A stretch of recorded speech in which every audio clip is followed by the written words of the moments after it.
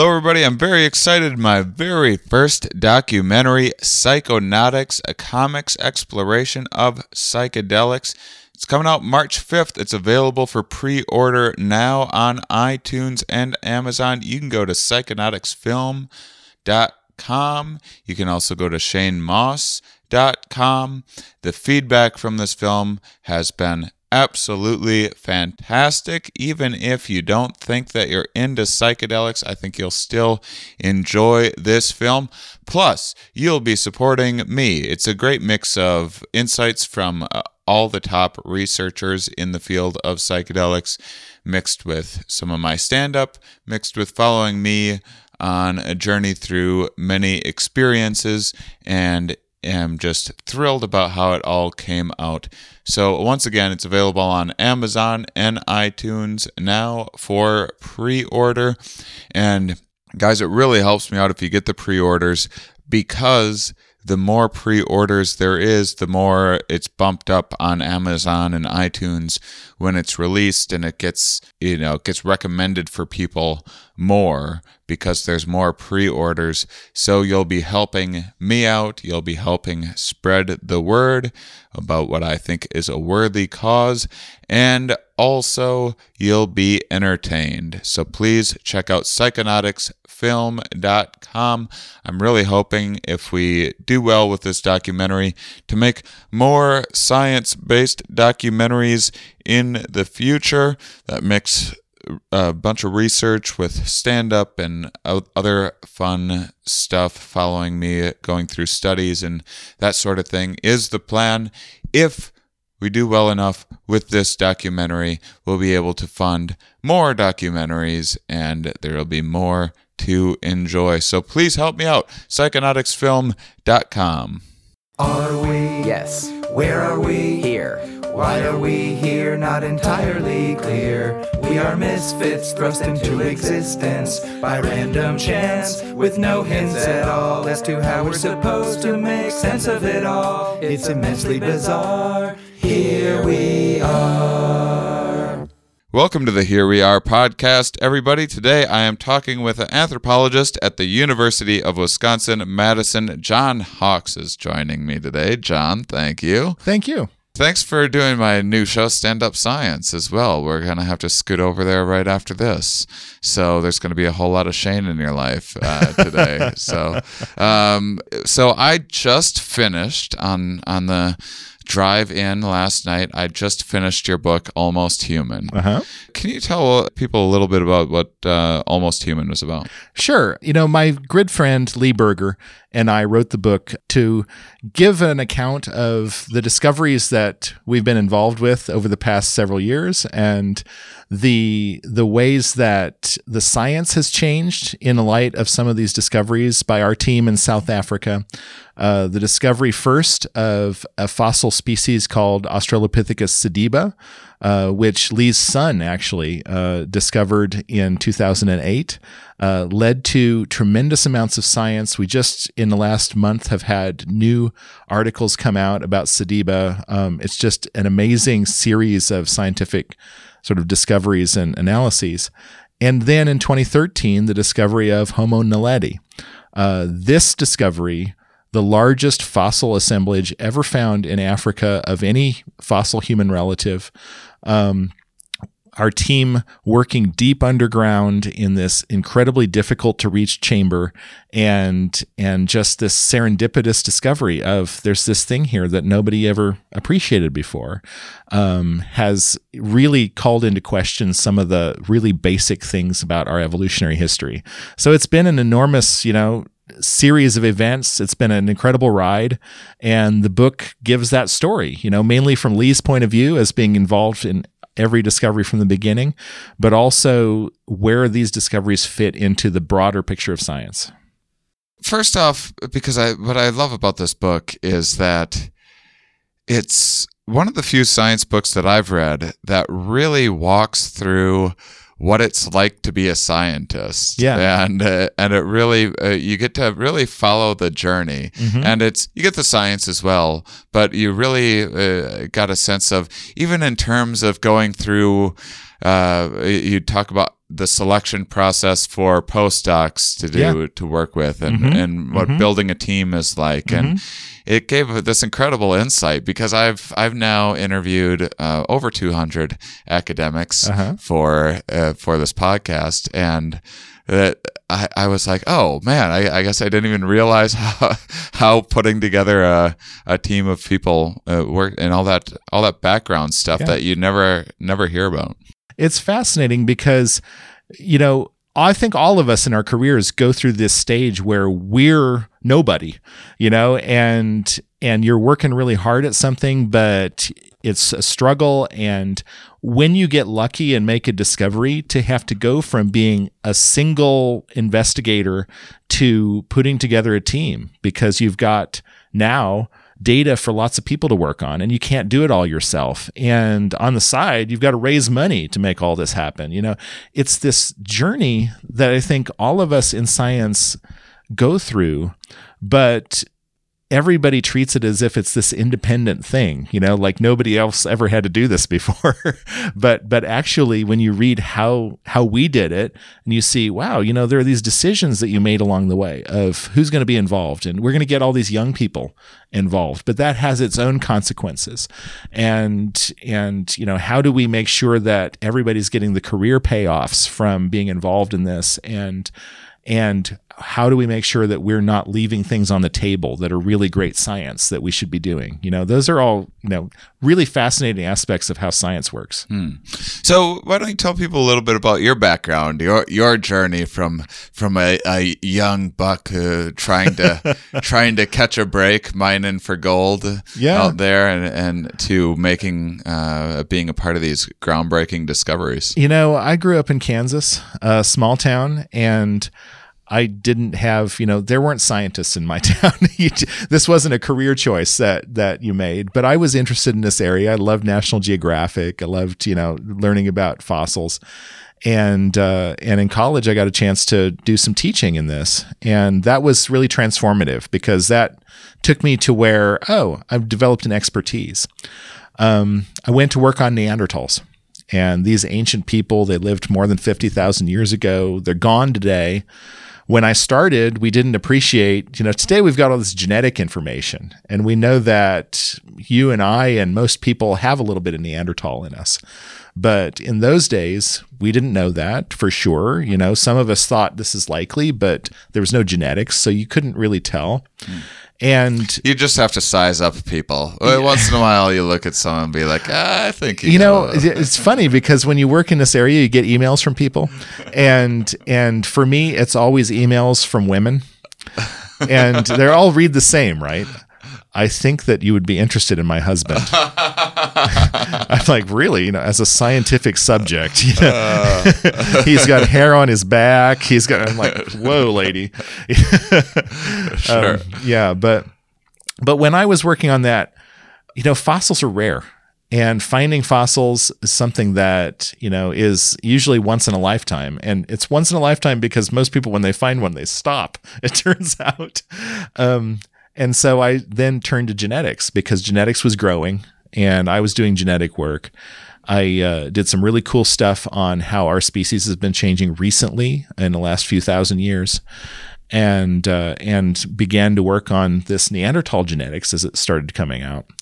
And it was that process, and the process of doing some of the public science that I've done, the big courses that we Yeah, I took an online course years ago that you taught. That's I've had your name on a list of people to reach out to ever since. Yeah, it was that scaling up what we were able to do with public outreach, with courses, with blogging, with that hooked me up with Lee. Mm-hmm. And then our work in South Africa just grew, as these discoveries were made. It was like, wow, we've suddenly entered this new age where we're finding fossils and we're not stopping. We're continuing to find new stuff. And that was something that was kind of controversial with the kind of opening things up to to the public and letting more. I guess it was my impression from the book is that you would make a new fossil discovery and you'd kind of keep it a secret for a while and keep it under wraps until you were ready to publish everything. And they were really trade secrets. It was like, I found something. Ooh, I found something, and then you would work on it in secret. And people really varied in their approach. I think some people, it was the tradition of secrecy, and that tradition wasn't always there. This really emerged in the 70s and 80s. The discovery of Lucy happened during a time when people would make copies of their fossils available to everybody, So it's sort of recent that people have become really secretive about what they've found. But a lot of that came from insecurity. People said, I'm never going to find something else again. This is my chance to make my name, and I'm going to study whatever there is to study about this, and nobody's going to take it from me. And that often meant that somebody who was really great at working in the field and finding fossils, the essential problem that their fossil posed was some detail of the anatomy of the jaw. And they had to go and study lots and lots and lots of jaws to compare it. And so they stopped doing what they were great at and started doing something that they were bad at. And that led to huge insecurity because they felt like, well, if I don't do all the work on this, it's not really mine, And our team, we approached this from the beginning with the idea that, I don't want to learn to do something I'm not good at. I can bring in somebody who can do that. I want everyone to work on what they're best at. So can we talk a little bit about these two massive discoveries that were made and what they do mean in the broader picture of things? Because it seems like that, let's see. So one of them was Homo naledi, and then what was the first one again? So Homo naledi was the one that we did. Yes. Yeah. Naledi is great. No right? offense to all the Homo naledis out there. Well, there's more of them than most other things at the moment. It's really great. Naledi means star in the language where that's spoken around where we found it. So it's star people. And Sediba, Australopithecus sediba, which means spring, actually, because it was found in a little valley with a spring. And so the first one, Sediba, they were usually when you find these fossils, you're picking through tons of other fossils. There's a bunch of other wildlife and whatnot, and you're sorting through. What is that process like? Do you just have an eye for it after a while when you're just sifting through? It sounded. What is the number? It's not in the book, if I'm remembering right. He made it sound like there was like 100,000 other fossils. Hundreds of thousands at some of these sites. Yeah. And each of these, so to describe what the scenario is, right? These are caves where we work, and the caves have current areas which are underground, but they also have areas that are not underground anymore, but were underground in the past. And the roof of the cave has gone away. Deposits in caves, whether it's, gravel or dirt that comes in, bones that come in, the parts of animals that are dragged in, owls fly into the caves and drop owl pellets with little, pieces of rodents in them. All that stuff gets into caves, and some of it is preserved by water dripping in and cementing it all together with calcite that forms, right? The stalagmites, stalactites, etc. That stuff forms, solid deposits with bones and stuff in it. Those are the fossils.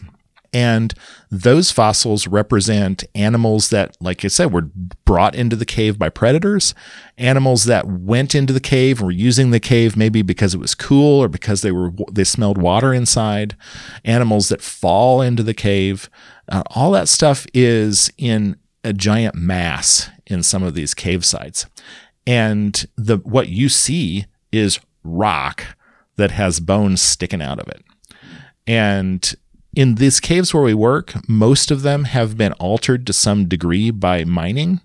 So miners have come in, they've blasted, and the miners in these caves are there because they're stripping out stalactites and stuff because they can take that calcite and burn it to make a quicklime product, which is useful for them in it's what cement's made out of. During the early 20th century, this was a cheap way to get cement. So they went into caves and destroyed them. And as a consequence, you got a lot of blasted stuff around. So you've got these rocks that have been blasted apart and they've got bones sticking out of them. And it's your job to find out what these are. In some cave sites, our book describes Gladysville, which is a really cool cave site. I was there a couple weeks ago, and it's cool because today we appreciate that it's got really neat evidence of past environments. Like there's this hyena midden in it where hyenas in the past came and shat, and so there's coprolites that are full of stuff that they ate.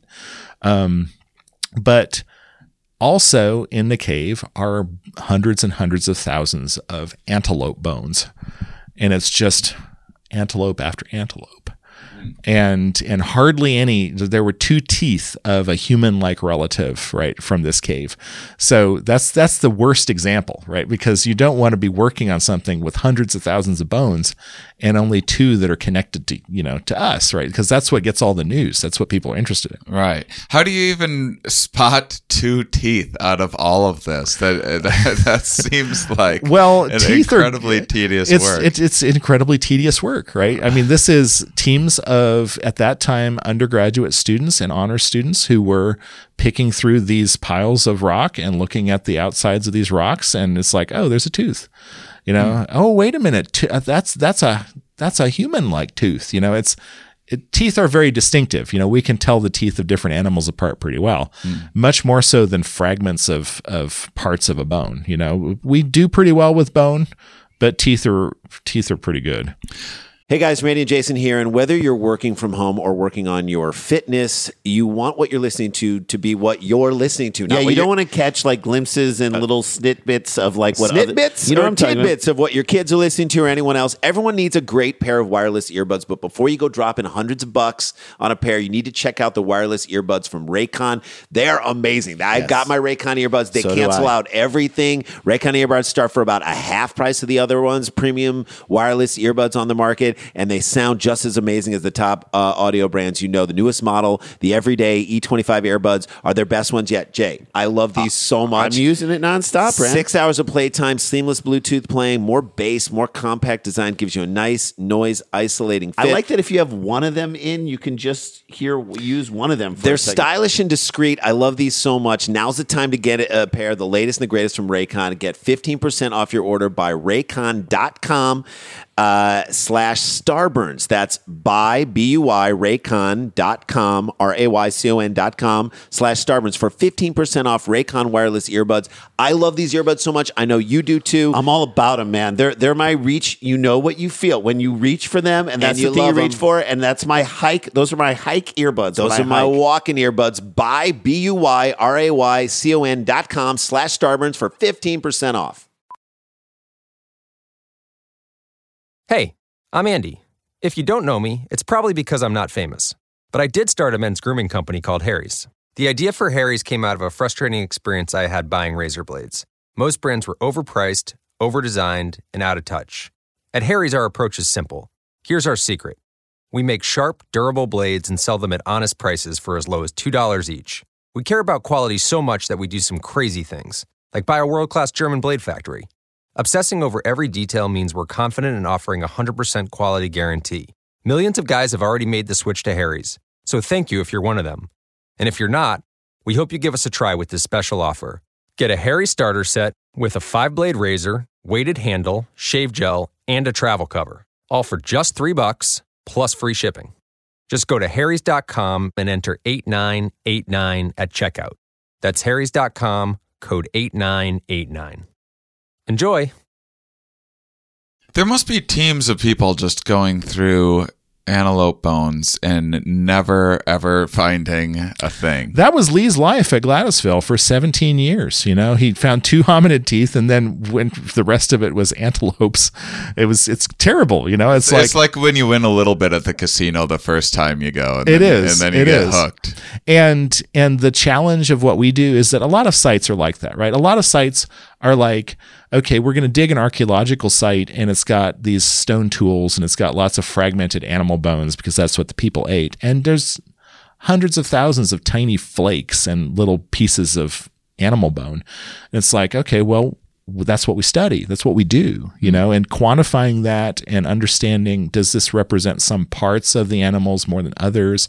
Are there species of animals that they relied on more than others? Those are big questions that we can address, and it takes lots of people going through lots and lots of tiny bone fragments. So how was Sediba found? Because it was Sediba found by a child. Totally out of the ordinary, right? Lee was doing a survey of the area, right? This area outside of Johannesburg. It's called the Cradle of Humankind because it's got these famous sites that have these fossils. And so he was doing a satellite image survey. He went on the ground to one of these sites that he saw from satellite imagery that was like, oh, there's probably a cave here. Went there, and his son went with him, and his son Matthew was, going off the site with the dog. It's like chasing the dog over, and he calls over to his dad. Dad, I found a fossil. And Lee walked over, and there it was. There's this piece of a collarbone of a hominid, right? And it's like, oh, wow, that's a significant thing. But what then transpired was that this site actually had at least now 6 individuals in it of this previously unknown species. And the first 2 individuals, that are 2 relatively, complete skeletons, they're still, parts of them are still being extracted from rock. That was how many years ago that happened? Like that 15? was 2008 that the first discovery was made. In 2010, they published these 2 skeletons, and bits of them are still coming out. What's that process? So you find a couple teeth, you see the first bone, you get real excited, but then what is the process? So now 10 years later, you're still... I mean, that's how long it takes some of these things, right? How much longer do you have to go? Depends, actually. It's every excavation, and this process is called preparation, right? These bones are in rock, and in order to sort of get them out of the rock, someone has got to sit with a microscope and a tiny device called an air scribe and use pressurized air to remove the rock very slowly. And if you've been to a museum where they have that room with people working on fossils, that's what they're doing. They're using this sorts of equipment to clean the surface of the fossils. In the case of Sediba, the fossils were embedded in rock. Parts of them were blasted out of the site. And so that first fossil that Matthew found was blasted clear of the site and was over to the side. But they were able to trace those to a deposit in what is now just a pit, but once upon a time was a big cave, where parts of the skeletons were. They took blocks from the site into a museum context, and today preparators are still working on one of those blocks in a museum. So that's a long process because we want to make sure that we get every piece of information out of it that we can.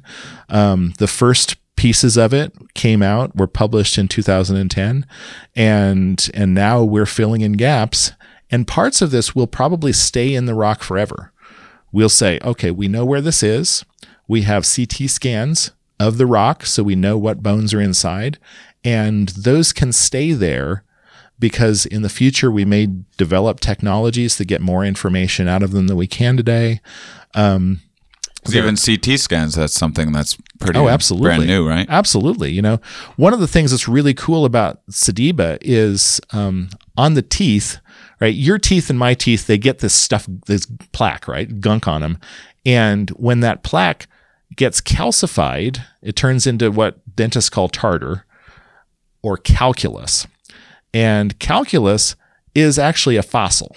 It is a calcified deposit of plaque that includes all the stuff that was on your teeth at the time that it formed. And that includes, of course, microbes, but it also includes little bits of starch from the potatoes and the bread and the plants that you eat. It includes tiny bits of plant that plants have little solid things inside them called opal phytoliths, and they're very distinctive to plant species. So it includes those. It includes sometimes chemical traces. And so you can actually get a lot of information from your diet if you were to look with a microscope and to do chemical tests on that stuff at the dentist. We do this now with fossils, and we can discover a lot about the diet of ancient fossils from this process. With Sediba, one of the cool things is that there are little bits of the inner bark of tree there, cambium, right? That inner bark layer that some animals eat. And it means that Sediba, probably during the dry season, was relying on this inner bark. It's like, whoa, here's a human relative and it's eating this stuff that deer eat in the wintertime here, but it's a very different kind of diet process than we probably would have imagined for this species. And that kind of analysis didn't exist 20 years ago. And we don't know what's going to exist 20 years from now. So how old is Sediba? So Sediba is just under 2 million years old. And that puts it at a very interesting time in human origins, because just over 2 million years ago is when our relatives start to really rely on stone tools. They start to eat a higher energy diet. They're hunting, they're getting more animal foods. And that seems to be really important to the evolution of us, of our species eventually, but our distant ancestors then. Sediba is right on the border of that. It's a small-brained species, but it also has small teeth and looks like its diet quality must have been fairly high because it's not huge-toothed and eating things that took a lot of chewing. So what does that tell us in terms of where do they fit in? Because they weren't quite Homo, right? Yeah, they aren't quite Homo. They don't have bigger brains, right? We look at brain size as being real important to Homo. And our other discovery, Naledi, is something that has challenged that picture. But nonetheless, when we look at our genus, the genus Homo, we look at certain traits of the skull that reflect a smaller face, smaller teeth. We look at larger brain size, and we look at bigger bodies. Humans today, we're big compared to chimpanzees. Chimpanzees are not like early hominins, our relatives, because chimpanzees have longer arms than legs. They're really well built for climbing and hanging below branches. Our early hominin relatives, like Lucy, they had shorter arms than legs, and they walked upright like we do. So they were bad at climbing relative to chimps, but they were probably a lot better at climbing than we are because their arms were sort of strong and their bodies were much smaller than ours on average. So humans have evolved to be more reliant on getting around on the ground and getting around for long distances. How long have Homo erectus been around? Homo erectus began around 1.8 million years ago, so just after Sediba. Okay. Yeah. And so is Sediba potentially a common ancestor? Or it is a potential ancestor, and beyond that, we can't be sure. It is similar to some of the early species in our genus, something like Homo habilis. Sediba is like that in some ways, but it's not clear to us if this is an ancestor, if it's a close relative. It's got this mixture of traits that we're like, wow, if that's our ancestor, then our ancestor had a different pattern than we might have imagined. And how do you make these kinds of decisions about how to classify a new discovery? It's super hard. I was directly involved with this decision for Naledi, and I'll tell you that what strikes me, we look at the details, right? We look at every trait that we can examine, and as we do so, we compare those details to every other fossil that we found anywhere. And we say, okay, how does this compare to that? How does this compare to that? We go down the list. And it would be one thing if that led to an easy decision. Like, okay, this is like a human here, like a human there, like a human there. I guess it's a human, but it's another thing when it's a mix. It's like, well, this part is like a human, but that part is like Erectus, and this part is like Habilis, and this part is like Lucy. It's like, oh, we've got this mix of things. And that's what these species are showing us. They're showing us a mix. That mix tells us that these different kinds of human relatives were responding to ancient environments in sometimes similar ways. So you might have two different original organisms, two different animals that start to adapt in common because they're living in a similar environment, and so they become similar in some ways. Or you've got two descendants of the same ancestor that start living in different environments, and they become different in some ways. And those two options are sometimes hard to tell. With closely related animals, you start asking, if you look around here in Wisconsin and you got badgers and skunks and bears and so on, they're all related. But if you look at the details, you say, well, this is more similar to that in some ways and more similar to this other in some ways. And so working out the tree is not always very easy. And how old was, first off, how was the Homo naledi, right? Naledi. How was Homo naledi discovered? So naledi was discovered by our team working underground. Two guys, Steve Tucker and Rick Hunter, were underground in the Rising Star cave system.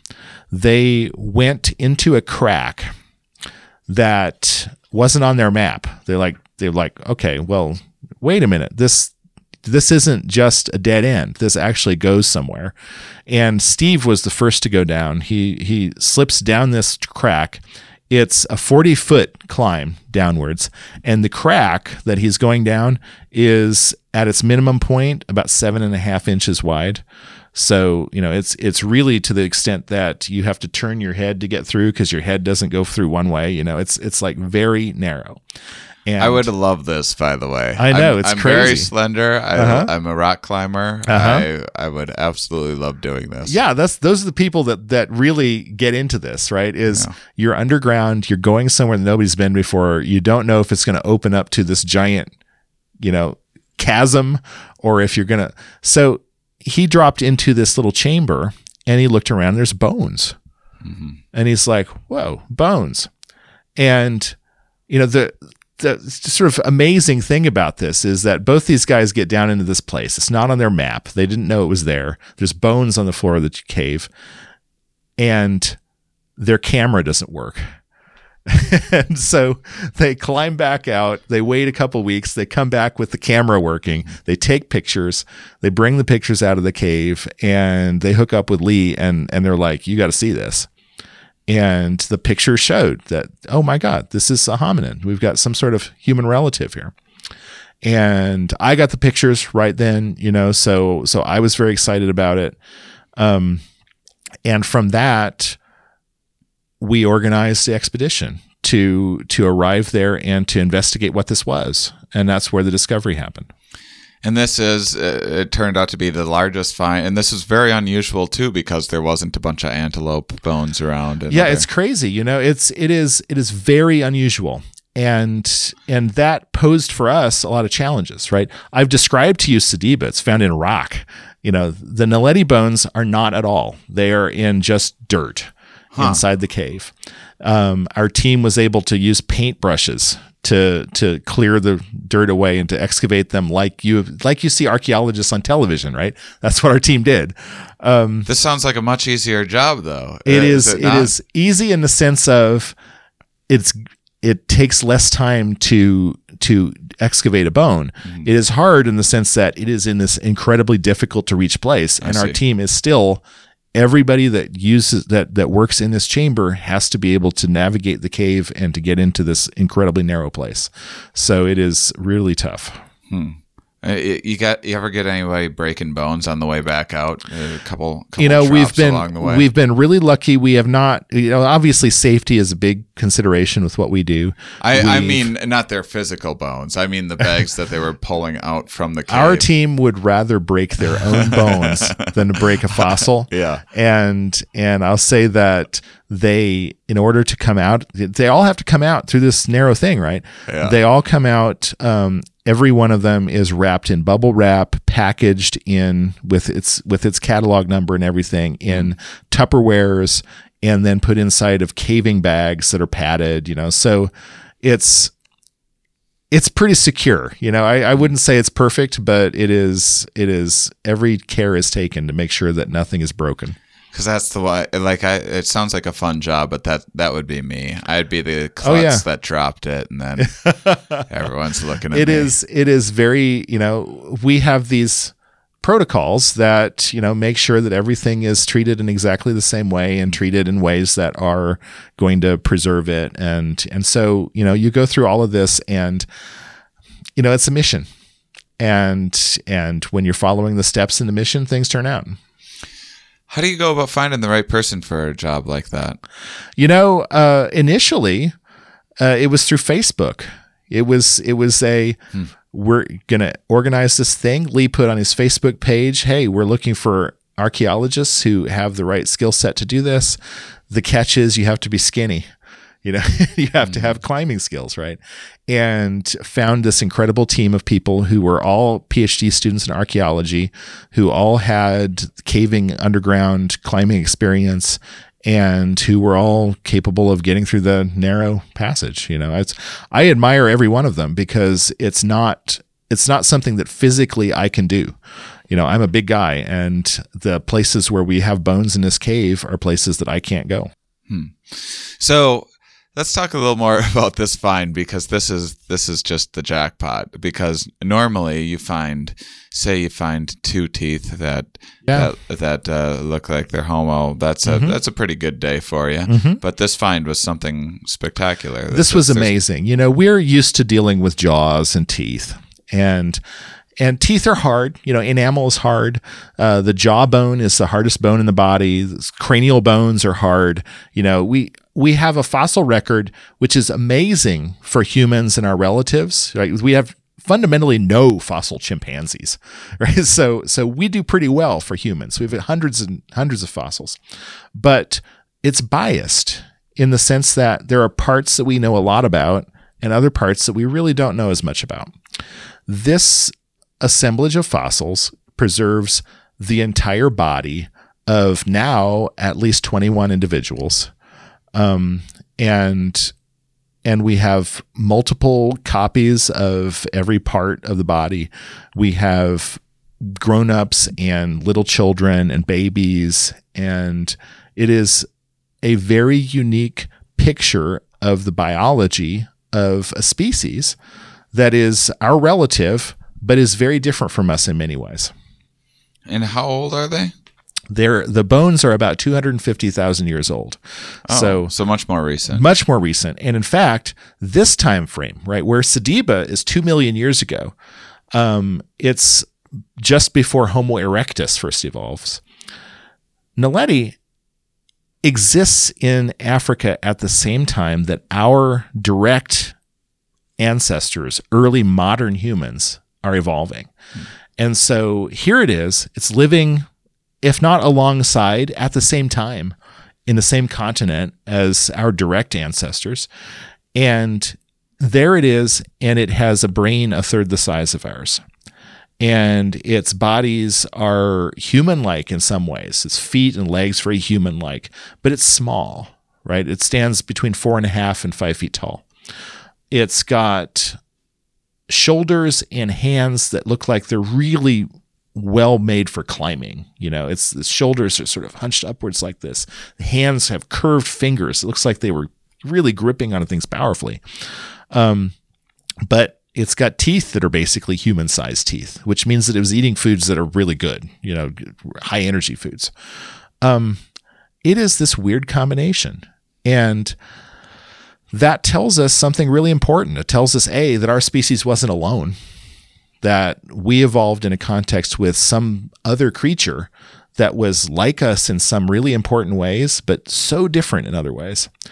And it tells us that somehow, where we thought that our evolution was very linear and we were getting bigger brains all the time and we were getting better and better at technology all the time, it tells us that at the same time, something that is not like us very much at all is there going toe-to-toe with our species and surviving. And that's amazing, right? Because it tells us that, hey, we're not so great because something else was there and it was as good as we were. Well, how old is Homo sapien? Homo sapiens, first examples around 250, 300,000 years old. Okay. So we're literally talking about, look, these guys are here. Our species is first evolving. And wow, that was a very different scenario than we imagined. Didn't it take us a while before we started really taking over, though? Homo sapiens were in pretty small numbers for quite a while, right? Yeah. So our species, our closest relatives are the Neanderthals and a group that we've only recently learned about from genetics, a group called the Denisovans. And they diverged from our ancestors, Homo sapiens, around 600, 700,000 years ago. All three of those lines evolved at that point. After about 100,000 years ago, the African version of humans, which became modern humans, Homo sapiens, the African version then emerged from Africa and spread and began to displace Neanderthals and Denisovans and potentially other populations. Wait, when was that again? That was after 100,000 years ago. So really the last 100,000 years of our history has been this expansion. And as our species emerged from Africa, they mixed with Neanderthals. They mixed with these Denisovans. They colonized new habitats, right? They were at that point basically us, they're explorers, they're colonizing new places, they're developing complex cultures, they're finding new ways to live in new habitats. That's something very distinctively human. Before that time, though, when Neanderthals were still around, when these Denisovans were still around, when Naledi was still around, we seemed to be different. The world was a more complex place. We had multiple populations that existed, and we don't know how they interacted. You mean there's multiple tribes of Homo sapiens dispersed around that weren't? There were the Homo sapiens in Africa, right, and they were already diversifying at that point. The ancestors of today's African peoples look like they go back a couple 100,000 years in terms of their diversity. So they were diversifying. You've got Neanderthals in Europe and Western Asia. You've got Denisovans in Eastern Asia, it looks like, Southeast Asia probably. You've got, on the island of Flores in Indonesia, another population, tiny people who we call hobbits today, Homo floresiensis. We discovered them in 2003. And so you've got that population. You've got Naledi. You've got a world that's full of different kinds of things. And that world is really different from now. Today is a really unusual time. Yeah. Well, what were we doing for the first 100,000? It seemed like for the last 100,000 years, we've been exploring. We've been driving most large things into extinction. But there was 100,000 years where we weren't. Yeah. It's like, what was it that was different about people then? Right. And it's misleading to look back that way, right? Because you're looking at people who were great, who survived, who lived in balance with their habitat in some way, and yet they lived in very different ways than we do now. They were not an expanding, hugely exponentially population. They were living a simpler lifestyle in terms of technology. They had many of the things that today we consider to be complex, right? They had pigments. They painted themselves. They decorated themselves sometimes. They decorated ostrich eggshells in parts. They wore pendants and ornaments in some places. The Neanderthals did most of this stuff. Neanderthals were wearing eagle talons as necklaces, and they're doing cool stuff. So the signs of this kind of complex behavior, this human-like cultural behavior are there. But it's very much simpler than today, and it doesn't accumulate in the same way. You're looking at people that are not exponential growth. You're looking at people who are living lives that are cultural lives, but doing so in small groups, small populations that are, each of them having their own experience in some way. Have we evolved in some ways since that time? Are we taller, shorter? Have there been changes over the last couple 100,000 years? What's happened is that we've evolved really substantial diversity. Most of the differences that you see is visually obvious in the world today. The fact that some populations are real tall and others are short. The fact that some people have really light skin pigment and other people very dark, right? Some people have light eyes and other people dark eyes. Almost all of those variations are new. They haven't been around for more than 30 or 40,000 years. And some of them owe to moving into these new habitats. So the fact that some populations today have an incredible ability to perform at high altitude, right? So you've got Sherpa in Tibet and in Nepal and Tibetan people in Tibet.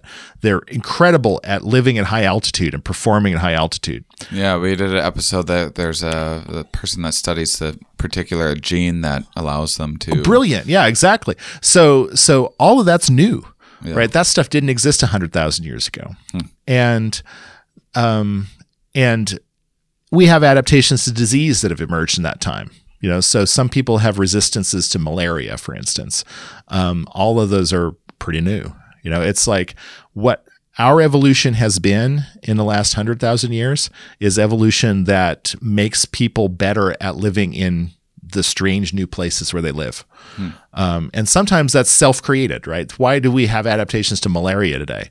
Because 100,000 years ago, we didn't live in villages with pots that held water, that made mosquito habitat, that, in the forest that we cleared, so all of that is actually new. We've made this new habitat.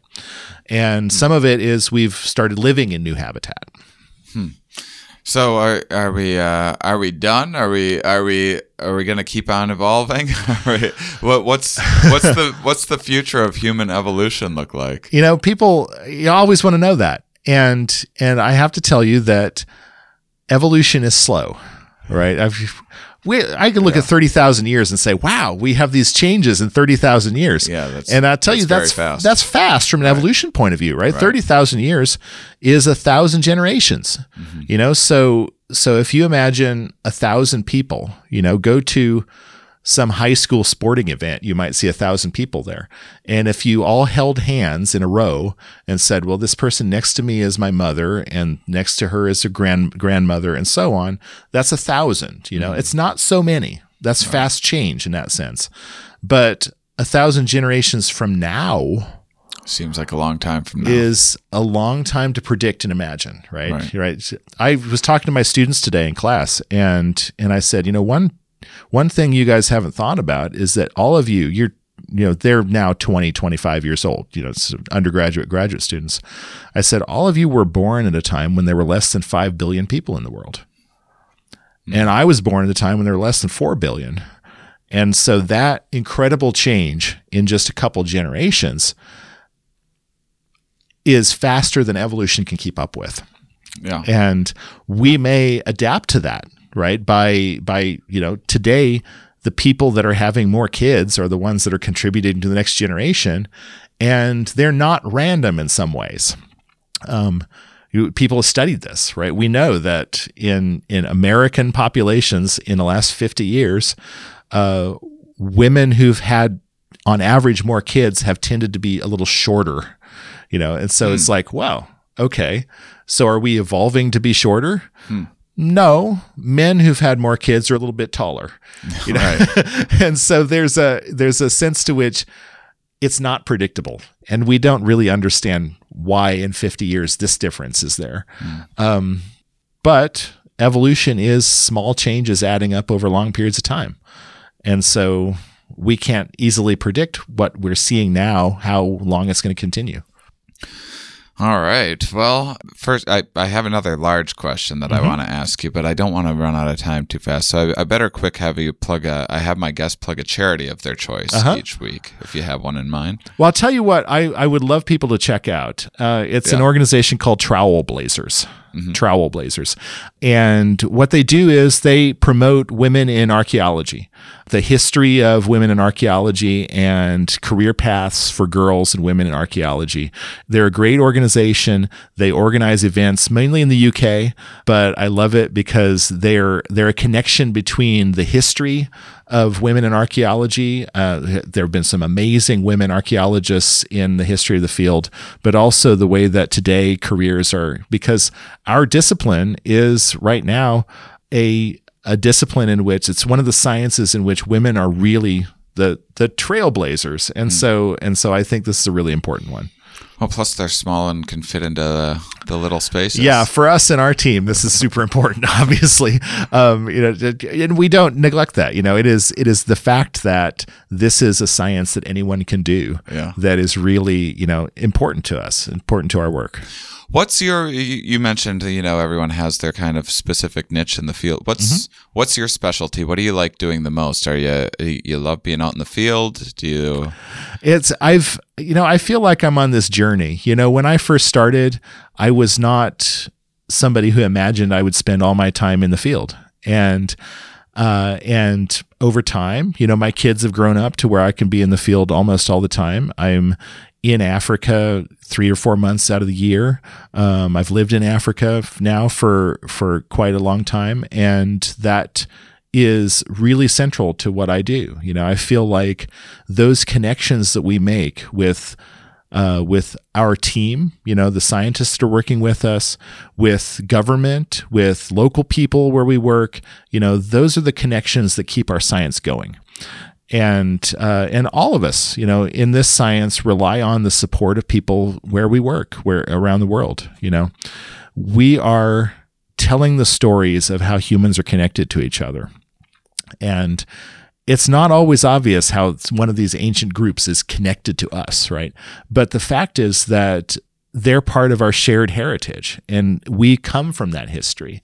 And so understanding that history and connecting people to it, creating jobs in local places, creating tourism, making those connections for people is ultimately why, as a species, we're going to survive. Well, since we're talking about connecting with people and there's this big push to kind of open things up for more people to get involved. If people want to do some digging and learn about some of this stuff on their own, what's available to them? Is there like lots of pictures of some of these fossils online that people are able to find? Absolutely. And have a look at? With our fossils, one of the really exciting things about our stuff is that we've made fossil models available that are based on 3D scanning. So we have models of our fossils that anybody can download and print on a 3D printer. Oh, right? That's so cool. You see them sitting over there on my cabinet, right? We've got all these 3D prints. These are our fossils. And schools are doing this everywhere. People have got their own. I've had people who send away to Shapeways to get like a silver version or something. It's pretty cool. That is very cool. I didn't even notice this walking in here. I'll have to take a picture and post it. That's a big thing, right? People, if they're interested, can actually do science on our fossils, right? The same things we've made available are what we use in our scientific work. So that's something they can do. There are lots of digs that are looking for volunteers where people can get involved. And that's here in the United States, but also internationally. And if people really are interested in becoming engaged with this and willing to put up and spend some time at it, there are great opportunities out there. It's a good field for people to come in as avocational, people who just want to have that experience, because those experiences are real experiences. We do use people. That's amazing. Yeah, we don't so much in our particular site, right? We work in a very dangerous situation, right. But there are lots of digs where people can get involved. Well, that is terrific. Well, thanks for finding the time to sit down with me, and I look forward to our show tonight. Awesome. Thanks, John, and thank you, listeners, for being such wonderful, curious people. We'll talk with you next week.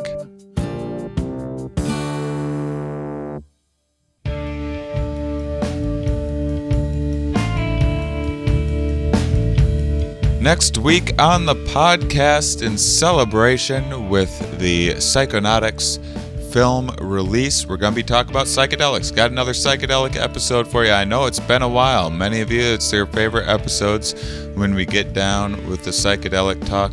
We're going to be talking about iboga and ibogaine next week with Elizabeth Bast. Really cool, incredible story. Interesting substance that I've never experienced with myself, but I find absolutely fascinating. It's one of the bucket list things for me, for sure. So make sure and check out next week's episode, and make sure and download Psychonautics, psychonauticsfilm.com, to get it on iTunes and Amazon today. The actual release date is March 5th, but you can pre-order today, depending on when you're listening to this, or maybe the time you're listening to this after March 5th, so you can watch it today. Those of you that listen all the way to the end, you are, of course, my favorites. Don't forget to check out the Stand-Up Science Tour on ShaneMauss.com. Thank you. Music brought to you this week by The Long Hunt.